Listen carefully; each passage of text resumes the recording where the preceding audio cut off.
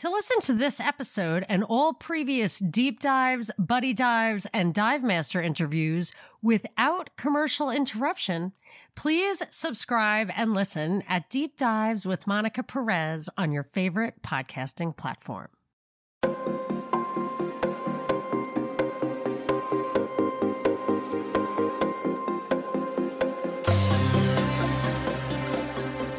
We are joined once again by Jeremy Kuzmarov, managing editor of Covert Action magazine, who's here to talk about one of his more recent articles exposing the Ukraine version of Operation Phoenix that's now underway. I'm Monica Perez, gonna strap on a second tank for Jeremy and go in deep with today's Divemaster. Hey, Jeremy, thanks so much for being here. Hi, thanks for having me again. My pleasure. This article that you wrote, I'm going to just read the headline of it from your online magazine, Covert Action. CIA behind secret plots to kidnap, torture, and assassinate Ukrainian dissidents for President Zelensky, says Ukraine defector. Now, that's a really bold statement. And as I went through and read this article, I mean, it was just hard hitting with many examples and naming names. And my guess is there's actually a lot more to it than you could even cover in this article. And I just was hoping we could go through some of the bigger picture items here. And, if you want to give an overview of kind of where this came from, and then I want to ask you some specifics. Sure. Well, I think, the Ukrainian officials are actually pretty brazen. Like if you read some of their, Facebook or Twitter or Telegram pages, they're actually openly bragging about this stuff. Like, there was a mayor, and I forget his name, he was mentioned in the article. There was a mayor of a small town in eastern Ukraine who was executed, and the Ukrainian interior minister wrote on his page something like, "Oh, there's one more traitor we don't have to worry about." And he mentioned that, we dealt with him in our own way and that there was no actual trial. So he was never formally accused of anything. And that's where and he's like, we're, happy that this guy is dead. And this was an elected official. This is a politician. This is a mayor of a town in eastern Ukraine. And, that's where the parallel, the Phoenix Project in Vietnam comes in, because the Phoenix Project, for viewers who don't remember or weren't around at that time, was this large-scale operation run by the CIA in South Vietnam during the Vietnam War, where they were targeting the, Viet Cong infrastructure. The Viet Cong was, Vietnamese communists, are part of the National Liberation Front, which was a rebel group in South Vietnam that was trying to overthrow the U.S. puppet government and expel the U.S. from Vietnam and unify the country with Ho Chi Minh, who was overwhelmingly popular, and Ho Chi Minh's successors. They would basically send in these local proxy agents to kidnap them, and then they disappeared into the Gulag system of South Vietnam, and there weren't trials, and many were executed without trial. So it was doing away with any kind of judicial system and legal process, and they were targeting civilian officials. In fact, when there were congressional hearings, one difference is that in the Vietnam era, there was an anti-war movement in existence, and there were congressional officials who were very concerned about how U.S. taxpayer dollars were funding this basically terrorist campaign.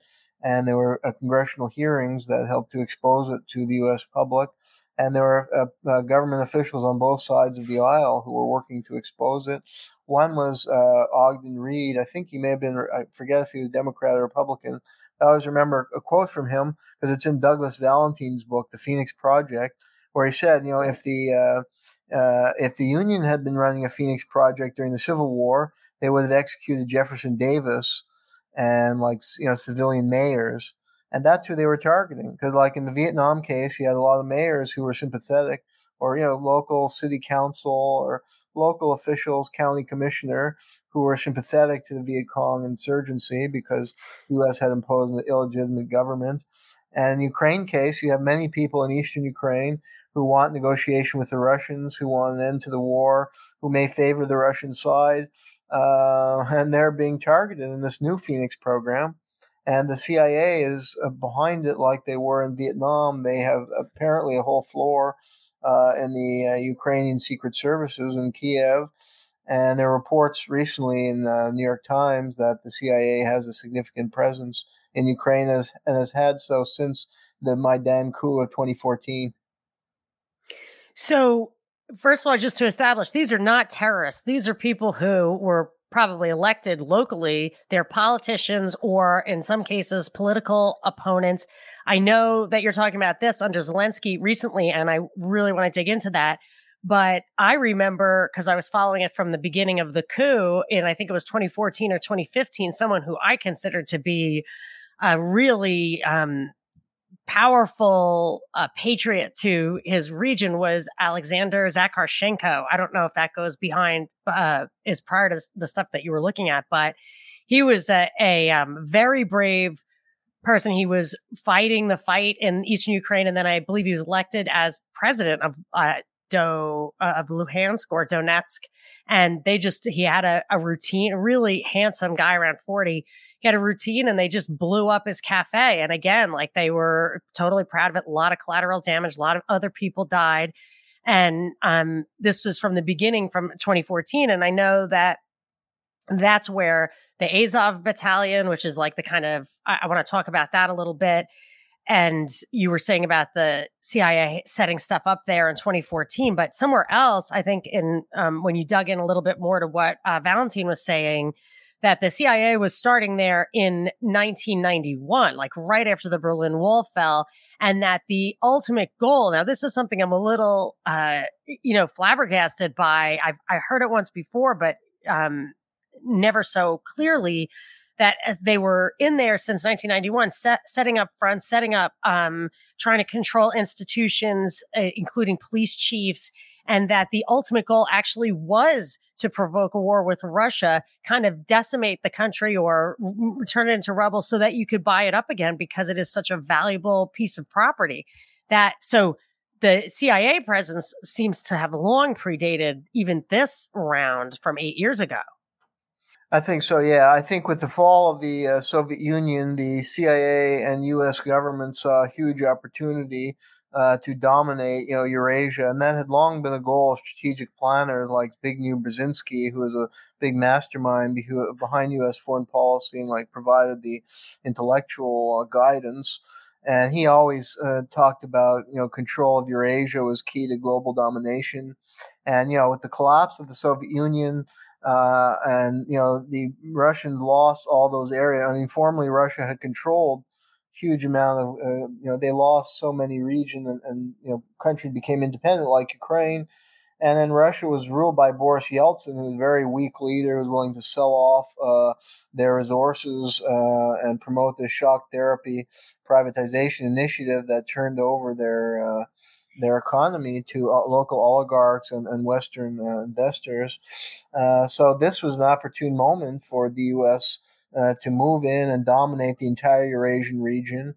And Ukraine was a country of important strategic value that they were trying to pry away from Russia and into the Western orbit and, expand NATO. They had the plan, even though Bush, the first, his administration had promised that NATO would not expand eastward, but Clinton violated that pledge by 98. And I think they had the plan, in those years, beginning to incorporate countries like Ukraine and the Baltic states and to dominate the entire region and take control of Eurasia, which is rich in oil and gas and is seen as a key to world domination. So they want to keep Russia weak, and they, continue to pursue this policy for decades now.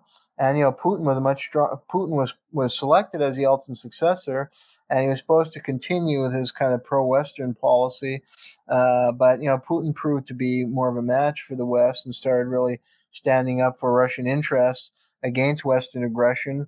And so they started demonizing him after the first couple of years. Initially, if you read the New York Times, because I did some research where I went back to what they were saying about Putin when he first came in office, and they're actually pretty positive about him, like in the New York Times and other leading establishment journals, newspapers. But within a couple of years after Putin started asserting more Russian independence and reversing some of Yeltsin's policies, they started turning against him and depicting him very negatively.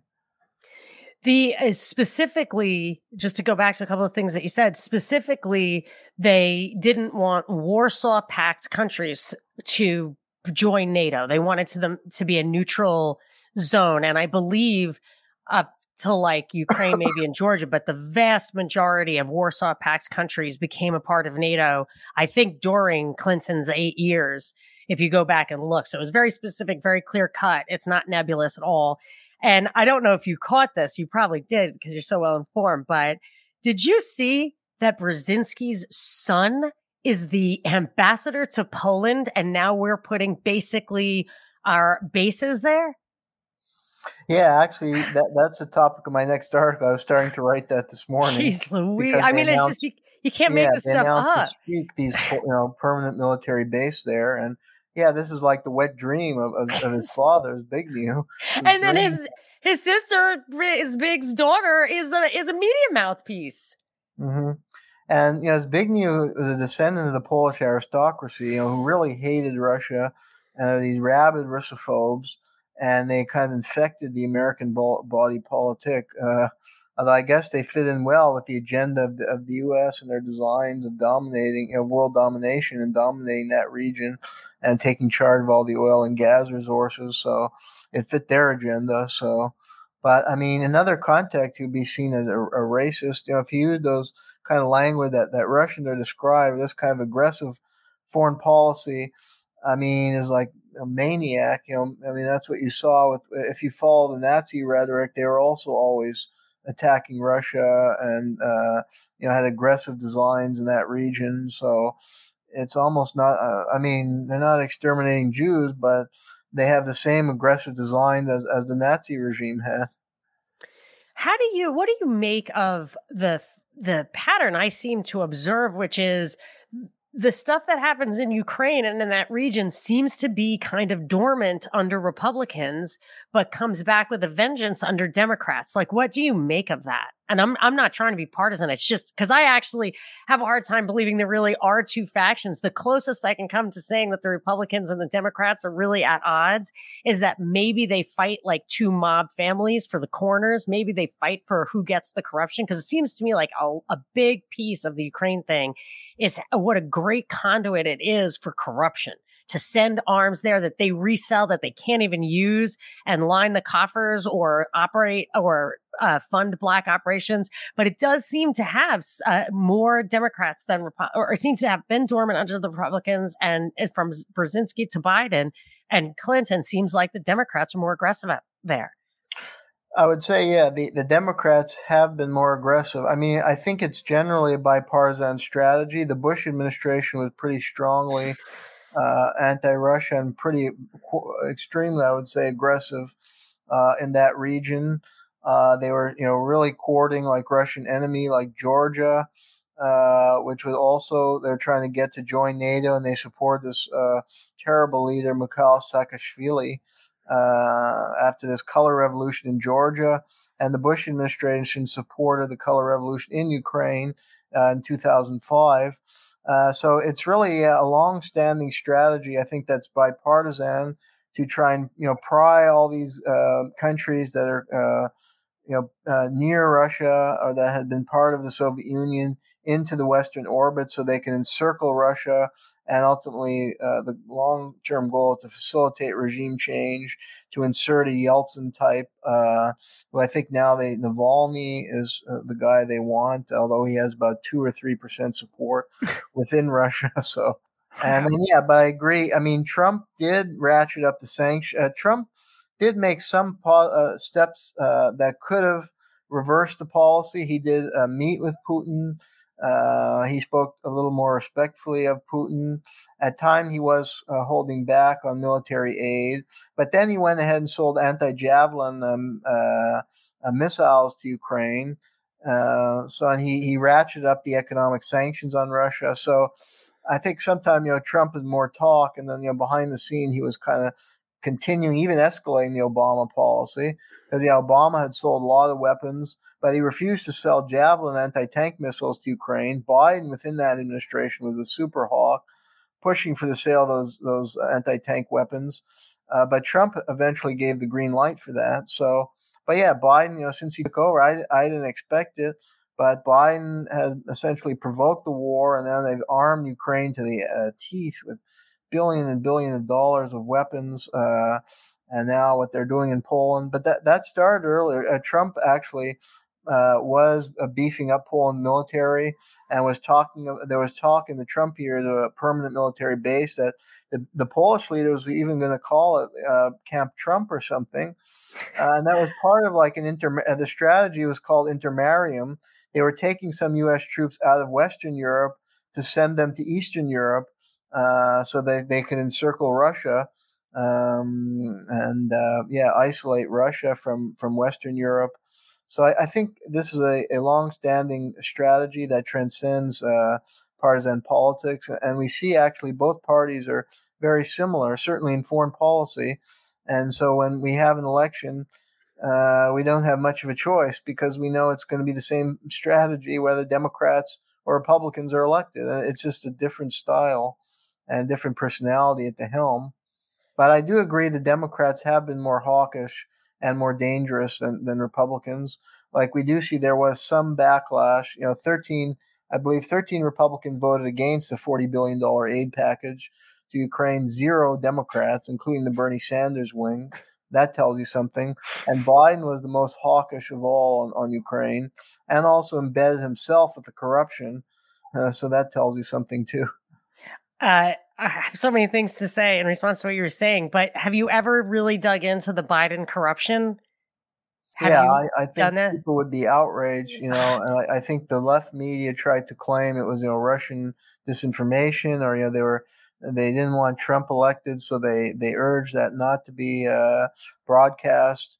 And it's horrific. I mean, the Burisma. Well, my own belief is that Burisma was a CIA front operation, because when they appointed Hunter Biden to the board, a few months later they appointed Cofer Black to the board, who you may have heard of. Yes. Do you know him? Yeah. Yeah. What was he in the news for? I was looking him up recently. What was that? Well, he was the CIA's number 3 man in the war on terror and head of CIA counterterrorism. Yes, I discovered that he was on that Burisma board, and I was like, what? So like once a CIA agent, always a CIA agent. For sure. And his handler, really. It must have been there to handle. Yeah, and the person in control of Burisma was Ihor Kolomoisky, who was funding the militias, the Azov and other right-wing militias that were fighting the war in eastern Ukraine, in part because the Ukrainian army was very reluctant to fight their own people. So they relied on these paramilitary militias that this warlord Kolomoisky was funding. And he was the ultimate executive of Burisma. So you put 2 and 2 together with Cofer Black and him, it seems clear that they're using that to finance and Hunter Biden was lending some legitimacy, although he may have been profiting on the side too. And then Biden's role in firing the attorney general. I mean, I think that was key to the whole operation, that Biden went there to ensure that this attorney general, who's actually honest, Viktor Shokin was his name, they had him fired. And imagine a foreign leader came to our country to have the attorney general fired. And I think they had the next one fired too, because he didn't work out as well. Yeah, he didn't do exactly what they wanted. That kind of rogue guy, and they set him up too. It's like modern day colonialism. I mean, the country, and I think that's the way a lot of Ukrainians see is their country has been turned into a colony of the West and the United States. They've lost their sovereignty under this current regime, and it's a humiliation that a foreign leader could come in and dictate who's their attorney general. In this case, to protect his own son, who has no background in that field of energy. All of a sudden, he's on the board making $60,000 a month. And he being protected, his company is so corrupt and owes. They owed like $40 million in back taxes, and they only in the end had to pay like $7 million. And I think their executives should have been in jail for all kind of corrupt practices, but Biden protected them. The Kolomoisky, also just a few more tidbits there. Another wrinkle for you, Jeff, is that Kolomoisky owned the media company that Zelensky rose to fame on, kind of the way Zucker got Trump into The Apprentice. I think that's interesting. There was in addition to the Burisma thing, one of the other assets of Kolomoisky was that Privat Bank, which he drove into the ground by funneling out IMF money to, I think, Cyprus. And when they nationalized that bank, because like Poroshenko had no choice, even though he was in Kolomoisky's pocket, probably, they took him out and put Zelensky in. And then under Zelensky, I think they're considering compensating Kolomoisky for nationalizing that bank that he ran into the ground. So there's a lot of little tendrils there, but there were just a few things that, from what you said, yeah, if I can add before we please continue, do. because we have an article coming out about that next week. And then Kolomoisky was laundering a lot of his money in the Midwestern United States, and he was perpetrating a massive Ponzi scheme. Massive. And he's now sued in civil court, and he's barred from entering the United States. And he's still, so the level of corruption. And then Zelensky was cited in the Pandora Papers for laundering money in offshore bank accounts, and somehow amassed a huge fortune and these mansions in Florida and Italy, in London, where he can retire to when his time is up. This is a massive corruption. And I mean, the Ukraine government has been exceedingly corrupt since 1991. But I mean, it begs the question of why are U.S. taxpayers funding this money, all that money to Ukraine? I mean, we have so many problems here in the United States, and they're sending billions and billions of dollars to the most corrupt government. It was ranked as the most corrupt in Europe. It's among the most corrupt in the world. And somebody this morning, a friend of mine in Russia, who's is a president of a university in Russia, sent me an article to his list. Here's how American taxpayer dollar at work. And it was a picture of a Ukrainian high-level official who was arrested at the Hungary airport smuggling like $30 million in cash. Because there's no accountability. There's no accountability on that money. Yeah. So, I mean, some of that is U.S. taxpayer dollar. And these weapons, I know there are reports even Russians are getting some of the weapons that are being sent, and some may be sold on the black market. Others are not operable even in the war theater, and others are using to kill and prolong the war. So, I mean, Americans, it's similar to Vietnam. I mean, their taxpayer dollar is just going into a black hole, and it's sad. I mean, I think the same thing in Vietnam, that was the most corrupt regime. The U.S. tends to support the most corrupt government. Of course. Who else? It's almost a tautology. Like, it has to be a highly corrupt regime if they're going to sell out their own people to the CIA. Exactly. You can't do it with anybody else. It has to be. They have no morals or principles. Yeah. It's only those kind of people, the worst kind of human beings. Yeah. Like Ashraf Ghani, who escaped Afghanistan with bundles of cash while his own people are starving and dying, and will be viewed forever as a Benedict Arnold in this country, much like Nguyen Van Thieu and other U.S. puppets throughout the last few generations. When they passed that Ukraine money, I think they voted down a COVID relief bill on the same day. So like they gave $40 billion to Ukraine, and like some like small business relief fund was like, oh no, I think it's because they wanted the small business to fail here. So, but just a few things I do want to go back is that you had said that Obama had refused to put missiles in Ukraine, a certain kind of missile in Ukraine. And I recall there was that weird hot mic where he was talking to Medvedev, whatever his name is, and said the other Vlad, and said, could you tell Vlad, number one, that I'll deal with the missile thing. He just can't out me before my election. It's my last election. I think Putin revealed that to like hold Obama to it, or something like that. But I feel like there was some backstory there with Obama. Mm-hmm. Feel free to comment or not. Yeah, with Obama, I mean, Obama started, I think if anybody was responsible for the mess in Ukraine, it is the Obama administration, and Biden was his key point man, because it was Obama first, Obama had a reset. He started with a better policy toward Russia. He had a reset policy, and he was working with Medvedev, because the Bush had strained relations with Russia largely over the Georgia conflict.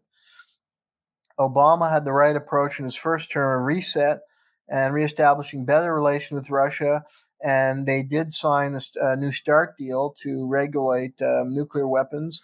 So it was a good first term, but then he shifted, and he largely, I think, because of lobbying from figures like William F. Browder, the financial interests that had looted Russia in the 90s and had gotten tired of Putin, who was standing up for Russian interests and standing against them. Browder had been charged with tax evasion, and a lot of them had been evading their taxes, and they owed millions of dollars to the Russian government, and Russia was trying to reclaim that money. And they lobbied the Obama administration effectively. And 2012, Obama imposed the sanctions on Russia. And then 2014, he supported the Maidan coup that is what caused the calamity we're seeing play out now and triggered the civil war and the war in eastern Ukraine. So that's on the Obama administration. And Obama, who knows what direct role he played himself in U.S. policy, but it's his administration that caused this calamity. And he was escalating. I mean, initially, they went in stages, and that's how they operate because they have to justify it before the U.S. public. So they started off, with pretty big aid package, and they gave what they called non-lethal weapons, which included drones and a lot of really pretty heavy-duty equipment. But they held off initially on the Javelin, maybe to appease the liberal base a little, so there wouldn't be so much outcry.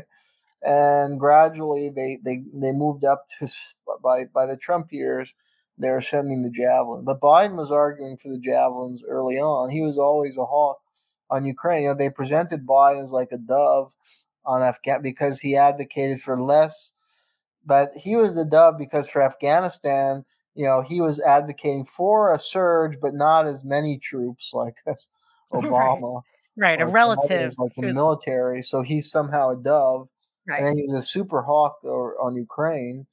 So I think Biden's a horrible person, and always in the Democratic Party was among the most, supporting the worst policies for a 50-year career. Right. And somehow he became their leader is a sad sign of that party. Yeah. I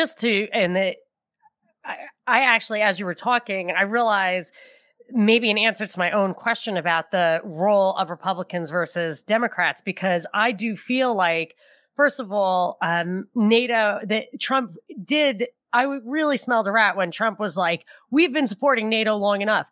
They need to up defense spending on a country by country basis. And all the Republicans, the voter base was like, yeah, that's true. Why do we, blah, blah, blah. And I'm like, why is he promoting them to increase their defense spending? You only do that when you're readying for a war. We should be celebrating if he says, you guys aren't paying enough. Let's shut this thing down. I'm going to start paying less. I really smelled a rat with that. So he did set the stage for what we're seeing right now. And also, I absolutely felt that the impeachment, that Trump's first impeachment, where he had this weird, what seemed to be very scripted call with Zelensky, which later seemed inspired by Biden's own leaked call with Poroshenko, telling him what to do, if you recall that, saying like, why were you so obvious in Crimea? Like, don't just take your marching orders from us. But so when I saw that Zelensky-Trump conversation, which seemed so weird, and I did say at the time, like, I think this is to get liberals to unequivocally support military aid to Zelensky, because that was really the crux of the impeachment. I think I explained, I stated my point of view last time we talked, but it's starting to come together for me that would be a way to get the liberal base on board, that really the Republicans and the Democrats, maybe it looks like the Republicans are more passive. They do tend to be the second, they're the Avis kind of parties. Like they like being second. They really like to pretend like they're fighting the good fight, but never have to really deliver. That's their role. And similarly, for the Democrats, I think their role is to just, nowadays just do the opposite of what the Republicans are doing. Anything that the Democrats do is okay, as long as it's the opposite of what the Republicans are doing, as far as our, dumbed down electorate or whatever. But yeah, I can see that the whole thing, I mean, I always go down that rabbit hole of everything is fake. Like I could see the whole thing being a bit of a stage play. I agree. Yeah. It was a very sly move on the Democrats that, they associate Trump with a more peaceful policy. Since Trump, it's called the Trump derangement syndrome. Since TDS. Trump it has to be bad. I mean, so now Trump somehow comes across as, he's pushing for cutting off aid to Ukraine, even though he was actually pretty hawkish. But they depict him as cutting off this supposed blackmail scheme, when actually it was also a way to diffuse attention on the corruption of Biden by make it seem like it was some kind of political ploy by Trump, when there needed to be investigation of Biden, and it would be ultimately probably an impeachable offense and land him and his son in jail probably for stuff they did. And so it's just a sly political trick, as you say, to get liberals to be on board with this Ukraine conflict. And I mean, I think the Russiagate saga fulfilled the same purpose. And for years, they were trying to smear Trump as a Russian agent. And they descended to the level of Joseph McCarthy, and even worse. They basically were at the level of the John Birch Society, which was ridiculed in liberal circles in the 50s for accusing Dwight Eisenhower of being a Russian agent, and figured like Walt Rostow and people who escalated the Vietnam War. I mean, you kind of laugh at that. I mean, yeah, right. These are people who just like went crazy with the anti-communism, and we're just accusing high-level government officials without any proof of being Russian agents. And that's now what they did that for years on MSNBC and CNN and New York Times. These are supposedly respectable liberal publications. The intellectual elite of the country were at the level of the John Birch Society. And it was all designed to mobilize public opinion, both against Trump and against Russia, and to support war against Russia, which is being fought now by proxy. And this war could, it's getting hotter and hotter. The Biden administration just announced even more, 800 million more aid this week, and they're establishing permanent bases, as we discussed, in Poland, and this could evolve into a world war. And the public had been conditioned and liberal. I think they targeted liberal opinion to get because liberal traditionally oppose wars like Vietnam and others, so they had to get liberal opinion on board, and they've used all kinds of tricks in the books to do that. One thing I noticed back during that impeachment you were pointing out that Trump was presented as the dove here. And even though he was militarizing and he was aggressive in that way, it was just in this isolated instance depicted otherwise. I remember looking into, at the time, I don't know how I stumbled across it. It was very hard to find. The Trump administration at that time did actually withhold humanitarian aid from the Northern Triangle, I think it was called, like Honduras, Guatemala, and El Salvador, pending their capitulation on the immigration policies that we wanted to impose on them, including, I think, building like the equivalent of our FEMA camps there, which I had considered to be like an infrastructure project that was just purely corrupt. And then I noticed in the recent summit of the Americas, Kamala Harris and Biden carried on that kind of what I thought was a plot from the beginning in those countries and in other countries, by insisting that they adopt, banking the poor, that thing that is just so sketchy, just like our aid to the poor should be getting them all bank accounts, and building stuff like that, like their idea of how to stem our immigration crisis, which I do actually think is why they've fomented it so much under Biden, so that they could justify going into other countries in the Western Hemisphere and imposing this kind of neocolonialism there and convincing the American people that we have an interest in how other people conduct their policies, because their poor policies affect our immigration. So I felt that there was so much going on that was of really greater importance. And again, like a Republican Democrat continuum that started with the Trump administration withholding humanitarian aid at that time to those very poor countries. And it's actually hard to find. Not only did it not get press, it's hard to find that. Yeah, I think that was a good point, as far as the continuity of administrations. And, with the aid, I mean, the aid policy in Central America is often not really aid. It's usually designed to assist American corporate interests, and often it actually fuels more and more immigration, because the aid is targeting the wrong way, and it further ruins their economy. And when they impose these like structural adjustment programs through the IMF, they starve their basic public services, and a lot of the aid is sometimes funneled into the war on drugs, what they use to beef up their military and impose more repression on the people, or like police aid, where the police are really corrupt and they just give the police more weaponry, and they repress the population more. So, I mean, there's such a horrible track record of these aid programs, and there's usually an underlying agenda behind them. And there's sometimes like agricultural aid is designed to bring in like Monsanto and restructure their whole agricultural system in a way to to benefit U.S. agribusiness, and creates more poverty and desperation. And you wonder why you have so many desperate people trying to enter Right. the United States. It's become a real crisis.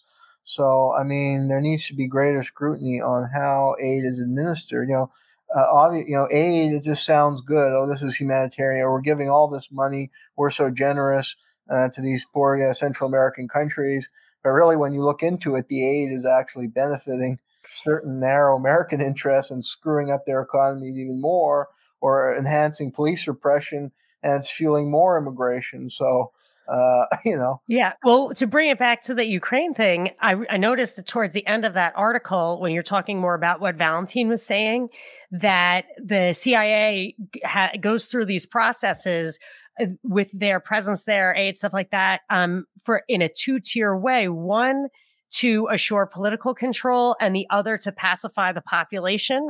And so there seems to be a strategy, a two-pronged approach to how they control other countries. And I have heard people from Africa, and I know Egypt, say that the way they do it sometimes is to act like it's aid, but really it's just to take over institutions or control them from behind. And so as far as do you believe that two-tiered thing, the political control on top and pacifying the population on the bottom, is kind of the pattern, and it is an operational in Ukraine right now? Yeah, absolutely. I did a study of a clandestine program in the Cold War, police training programs that they ran under the cover of the United States Agency of International Development. So it's packaged as humanitarian aid, but they're actually financing the police to keep control over the population and root out any subversive movements, usually left-wing or movements identified as communism in the context of the Cold War. And I think you have similar in Ukraine. We know there are a lot of special forces and CIA. We know they also set up a police program under the State Department that might be used as a cover for a CIA operation, because that's how those programs were used in the Cold War. And then, the aid package. Well, firstly, there's so much corruption in Ukraine that the aid money doesn't often get to where it's intended. That's one big problem, is that there are corrupt officials who are stealing the money, like this woman who was caught at the Hungarian border with $20 or $30 million in cash. And that kind of thing happened frequently in Vietnam and also Afghanistan. So a lot of the aid money is just wasted. But then other money, it has an insidious intention. Like I know Monsanto, we had an article at Covert Action about Monsanto's interest in Ukraine and how they've grown since 2014. And even DuPont Corporation, with Biden was affiliated, had some interest there. So a lot of times aid will help enable corporations. It may have certain strings attached that it's a way to kind of bribe the government so they enact certain policies that are friendly to investors.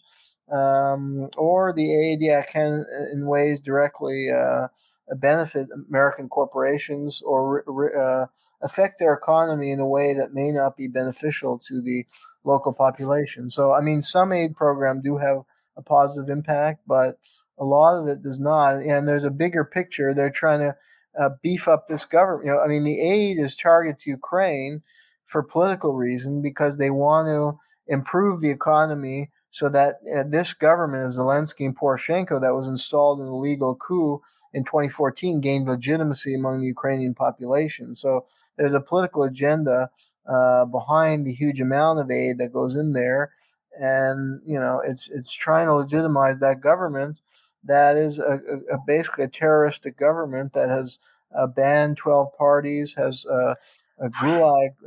The Zelensky's government. Yeah. The Zelensky government has banned 12 parties, and as we discussed, is carrying out these Phoenix operations against mayors and officials who are pro-Russia. They've also banned the communist and socialist parties, and the leader of the communist movement, I know, have been in jail. Many leftists have been thrown in jail because their parties have been banned, and other parties that are considered pro-Russian have been banned. So they're carrying out a reign of terror, and the funding for the security services is equivalent, I read somewhere, to the American FBI or something that ballpark. When this is a tiny country, and America is a huge country, and the FBI is pretty well funded here. Some say too well funded, and imagine a tiny country has the Wow. same budget for their security service.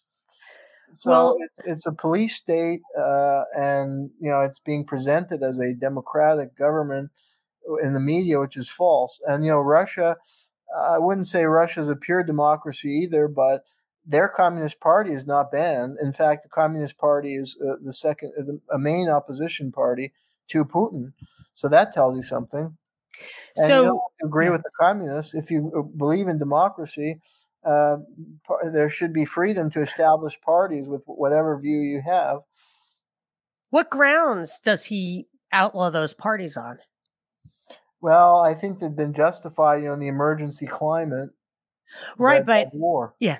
Yeah, so I would say, having been following this for a long time, and Zelensky, to the extent, first of all, I believe reports that his election, even so, first the coup took out the democratically elected president.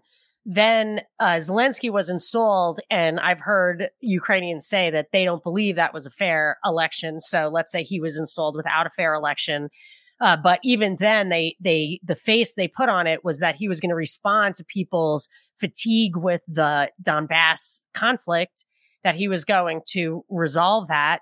And then when he didn't, and had made it very clear he wasn't going to, and that he was as corrupt as the next guy, if not more so, that was another thing, that he acted like he was going to change the corruption over there. So there was tons of that political opposition and unrest already at work. And I mean, I know, I totally think that the idea of having a war with Russia dates back to earlier, either 2014 or 1991 or whenever. But you can use something like that as a very facile tactic to get rid of the opposition and just blame it on the war. And so it would dovetail, but I think that opposition pre-existed the war by far. Absolutely, yeah. And if I could make one point from earlier with the discussion of aid, one thing Zelensky has been doing, even more than Poroshenko, is instituting these privatization laws. So a lot of aid program, is designed to get U.S. foreign investors into the country, and then they're pushing these privatizations so it could more easily be turned over to foreign investors. So then Ukrainians don't own their own economy. It's being sold off to foreign interests. And many see this as a colonial situation. I've heard from Ukrainian activists and some who are in the Ukrainian Communist Party who say this, that it's becoming more and more of a neo-colony, and that these privatization initiatives are behind that. And it relates to the oppression, because the economy is getting worse and worse for the average person, and the money is flowing outside of the country, and the government officials are corrupt, and they're cutting back on services, and there are less and less opportunities. And then they try and organize opposition. They're outlawed, and is what you're saying. And this has gone on since 2014. Ukraine's system was not perfect prior to 2014, but Poroshenko, Yanukovych. Yanukovych was elected in 2010 in what outside observers considered a fair election.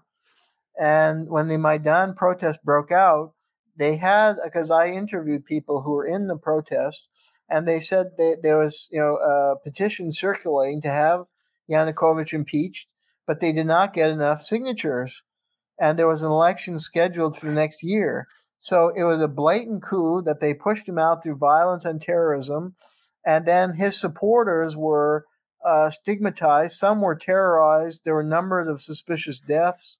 A lot had to flee the country, and it was a climate of violence and terrorism since that coup of 2014. And compare it to other CIA coups like in Iran in 1953, Guatemala. All these coups caused disasters for those countries, and this just follows that. And it's an authoritarian structure that's come in place, Parties have been banned. Like Yanukovych had not able to reestablish his party and his supporters. There was one party they set up that was more sympathetic to Russia, and had, I think, some of his former supporters were joining, but that's been vilified, and I think they've had trouble running any of the elections, and now that's probably among the lists that are banned.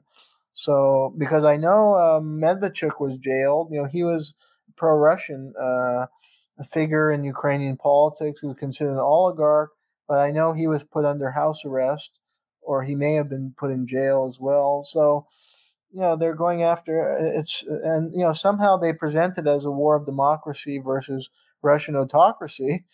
It's right out of George Orwell, because and I mean Russia has some authoritarian features under Putin. I could acknowledge that, but again, their communist party is legal, and they don't have banned political party, and they don't have a Phoenix. I have not heard any reports of assassinate Phoenix type program. These assassinations they blame Putin were never verified. A lot Some of the them are evidence- preposterous. Skirple. Yeah, exactly. This was part of the demonization campaign against Putin, to think he's an assassin and kills his rivals when there was never proof established. That even there's a book I read. I was trying to see where the facts lay, and there was a book by Amy Knight I bought and read, who was ardently anti-Putin, but she acknowledged the evidence was at best circumstantial in a few of the cases and wouldn't pass in the court of law. And I mean, that has to be your standard, Whereas in the Ukraine case, if there's not enough evidence in the court of law, you can't say, some like have accused LBJ of killing Kennedy. We really don't know for sure. There's clearly something afoot, in the Kennedy assassination, but I don't think there's enough evidence to convict LBJ in a court of law. So you can't say he's a murderer of Kennedy. And And he Ukraine, didn't publicly say glad he's dead. Yeah, and Ukraine, they've openly admitted on Facebook or wherever that they killed these people, and that they had extrajudicial process, and that these traitors have been dealt with properly. Now, in our last 5 minutes here, I was hoping to just ask you about the Nazi element. The Azov Battalion was established in May 2014. I think my interpretation is that they could not get, or from what I read, they couldn't get Ukrainian regular soldiers to actually go into Donbass and start killing other Ukrainians. As a matter of fact, some of them were laying down their arms or turning and joining the Donbassians, understanding what the situation was there. And they had to bring in a force that, were willing to commit kind of, atrocities, I don't know, or at least fight that against their own Ukrainians. But Azov was established in May 2014. But I'm reading a book about Gladio, and I've read about this before. I read the book about Olof Palme assassination in Sweden, and a lot of that talks about the Ole Dammegard's book. A lot of that talks about the kind of holdover Nazis, and that basically there has been holdover Nazis since World War II in some of those regions. We talk about like neo-Nazis in America, but these were actual like stay behind and perpetuated. And I think in this article, maybe it was just Valentine or originally from you, that this Nazi tradition has carried on. And that is what I see, because I just thought Azov maybe was just created out of whole cloth. Is there a connection to that persistent Nazi presence there, or is it something a little more artificial, in your opinion? Well, several points. Yeah, this in Ukraine, and we've had a 3-part series on fascism in Ukraine. And this goes back to World War II era. Yeah, unfortunately, Ukraine has a long history of fascism and anti-Semitic groups, going back to before World War II, but that were dominating and christened around this figure Stepan Bandera during World War II, who was a Nazi collaborator, and he's being worshipped. So there's a strong line of continuity up to the present day. And in the Maidan protests, some of the protesters were holding posters of Stepan Bandera, and he was a hero to many in the Maidan Square and the far right sector in Ukraine, which has growing influence in the country and among those regiments. And as far as the war in eastern Ukraine, that was my understanding, was that the Ukrainian people in the Ukrainian army and Ukrainian young men, maybe some women, didn't want to fight their own people in eastern Ukraine. And that's really the tragedy of all this, is that Ukraine had a long, they were never fighting the Russian before like that, except when the Nazis invaded. I mean, they had issues with the Russian, but they always worked them out. Ukrainians never fought each other in a civil war like this. This was all triggered by this coup. This hatred was built up, and this horrible regime imposed. They had imposed language laws in eastern Ukraine that was forcing the Ukrainian language when those are Russian-speaking regions, and that was an attack on their culture. And they declared their independence with huge support, and they were willing to support the Minsk Accords, which would have kept them in Ukraine but granted them more autonomy and rescinded those language laws. And that's a sensible solution that could have avoided this war. And then, because the Ukrainians don't want to fight their own people, they had to use these militia groups, and they recruited white supremacists and pro-Nazi elements from outside Ukraine, including American white supremacists, some of whom participated in the Charlottesville rally, white power rally in 2017. They were among the recruits. And this was reported in Newsweek and other mainstream U.S. outlets, before the war started. And then they just went blank about this, how all these white supremacists were descending into Ukraine to join these pro-Nazi battalions that were attacking East Ukraine, killing people and torturing them and committing massive war crimes. I was just reading about those kind of people do. An American on the ground at the Maidan when those snipers were shooting people. There was an American there with those snipers. Yeah, there was a guy, a Boyanger, and it was proven that there was some Georgian. They paid these Georgians from a Georgian battalion to carry out a black flag operation where they would try and blame it on Yanukovych's forces to discredit them. And it was a Georgian battalion. Yeah, and there was this guy, Brian Boyanger. That's him, yeah. And there was a guy, Craig Lang, who's wanted for murder in Florida. He was one of the Azov battalion. He was a white supremacist. And there are other white supremacists from the U.S. Went there. And there may have been some ISIS fighters as well. And they were using ISIS tactics of cutting off people's limbs and huge atrocities. And they were they broadcast this on Telegram. My friend was showing me these video the Azov battalion released where they kill people like prisoner of war. They shoot them in the head, torture them, and they're actually displaying this on Telegram and on the internet. Yeah, that's what happened in Libya. I remember that kind of stuff. And that's, U.S. taxpayers have been funding these terrorist groups, and it's appalling. It is. I just love your recall, your facts, your the narrative that you can so well articulate is just, it's terrible stuff, but it's so edifying. And I really appreciate your time. I know you've got to run, and I hope that we can do this yet again. Anytime you have an article that comes out that you want to talk about, I'm your girl. Great. Yeah. I'll be happy to do it anytime. Yeah. Next few weeks or whenever you want to do it. Thank you so much, Jeremy. Okay. Thanks for having me. Enjoy the rest of the day. You too.